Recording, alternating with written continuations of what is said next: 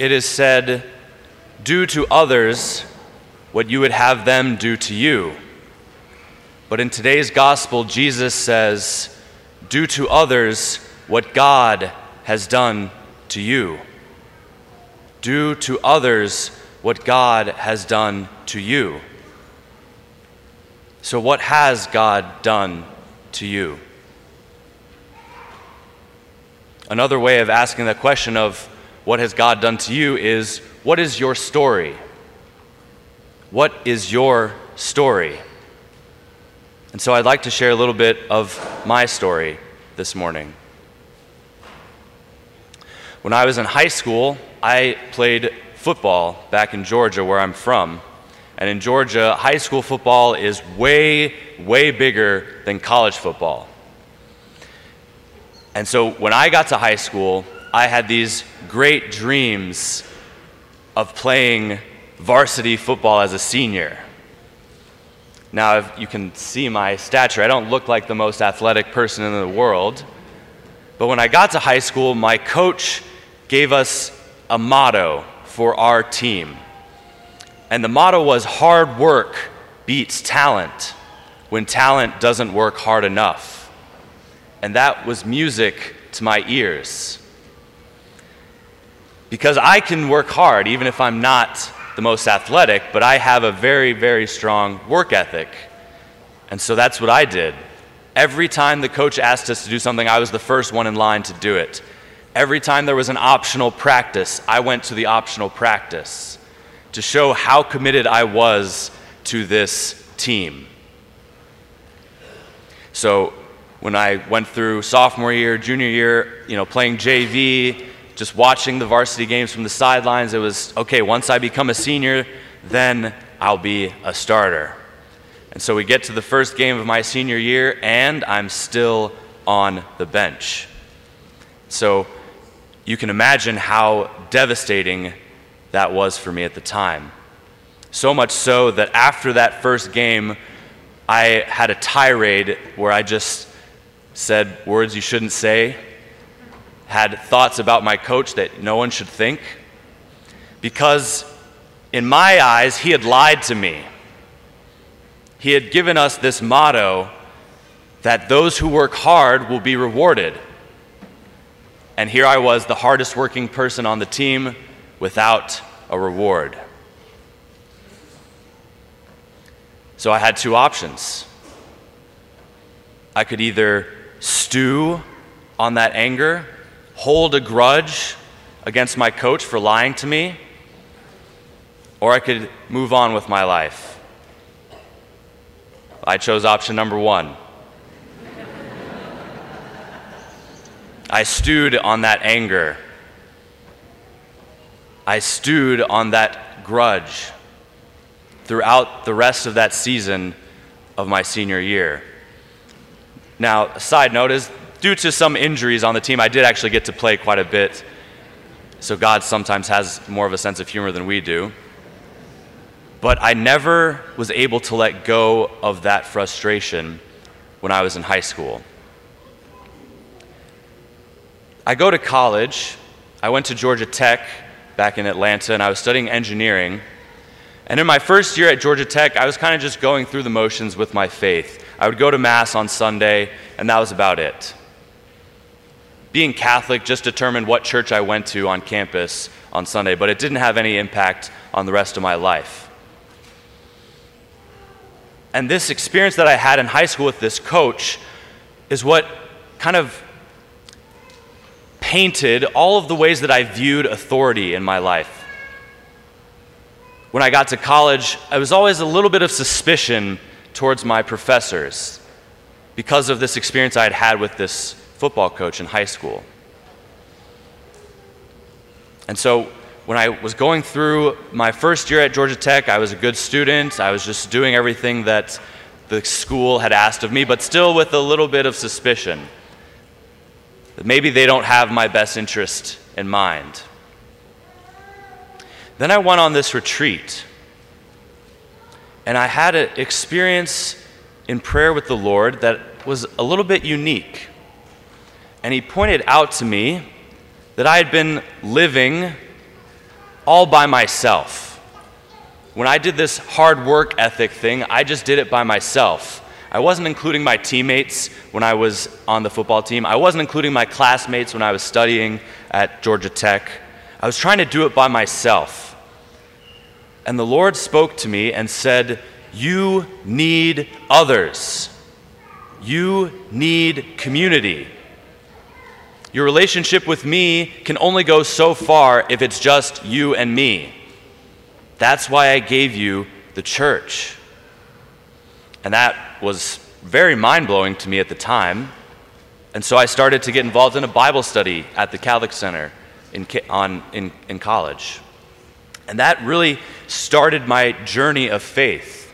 That started my journey of making my faith personal, making my relationship with Jesus not something I just inherited from my parents, but something that I treasured. And so, as one does when we come back to our faith, we usually go to confession, and it's usually the first real confession we've had in a long time.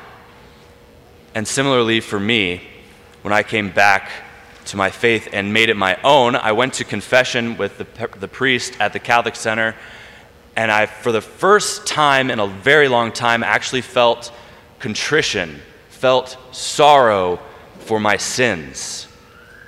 Because now that this personal relationship with Jesus is not just something in my head with ideas, but I've actually started to grow and love him as a person, I'm recognizing that what I have done is actually hurting my relationship with him. And that's where that sorrow welled up in my heart, that I needed to plead for forgiveness. And once the priest said those words of absolution, peace like nothing else flooded into my soul. So much so that thoughts of my coach from high school came back. And I realized I had never forgiven him. Still 2 years after having graduated from high school, I was still resentful at my coach for lying to me. And I never got a chance to go back to him in person and say, "I forgive you," but I was able to let go of that resentment, let go of that grudge because of the love I had received from the Lord. Because I recognized that I had done way worse things to my relationship with the Lord than my coach had done to me.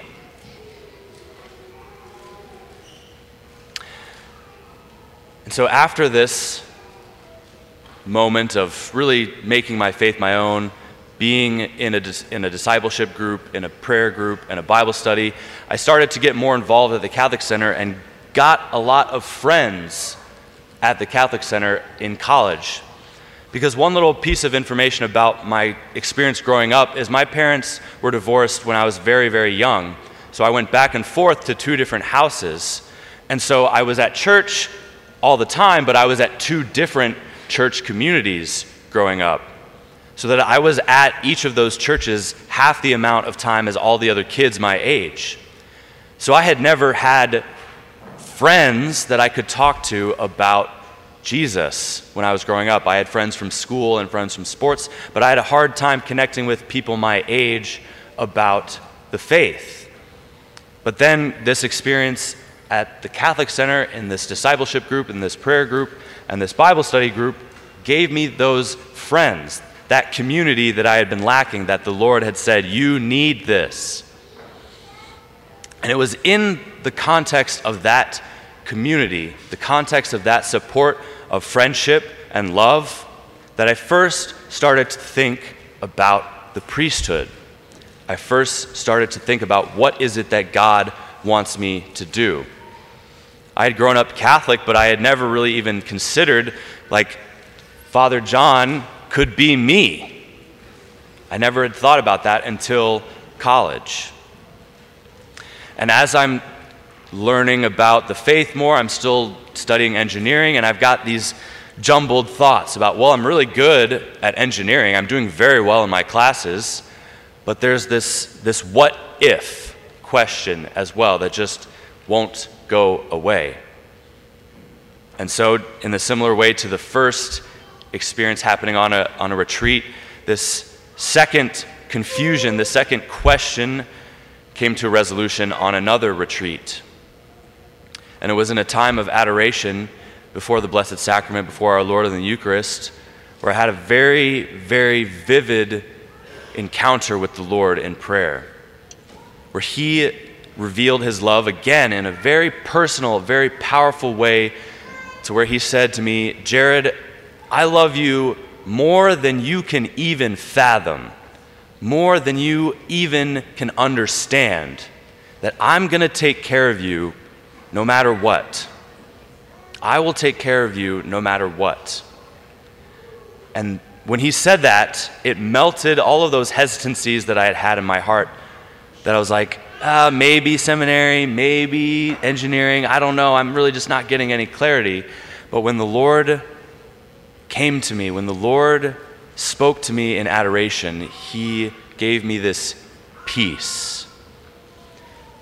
Because our vocation stories, whether they end in the priesthood, whether they end in married life, whether they end in some other form of giving ourselves to God, they are always meant to save us from selfishness, from loneliness, from restlessness.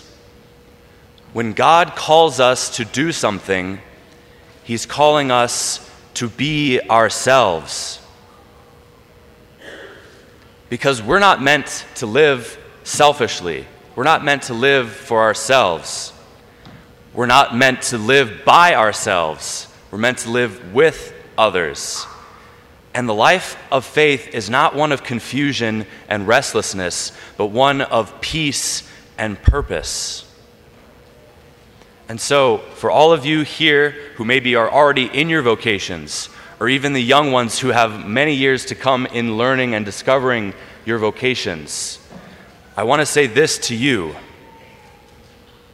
Your vocation is meant to be a gift of yourself to others, because that's what our Lord did to us. He gave Himself to us.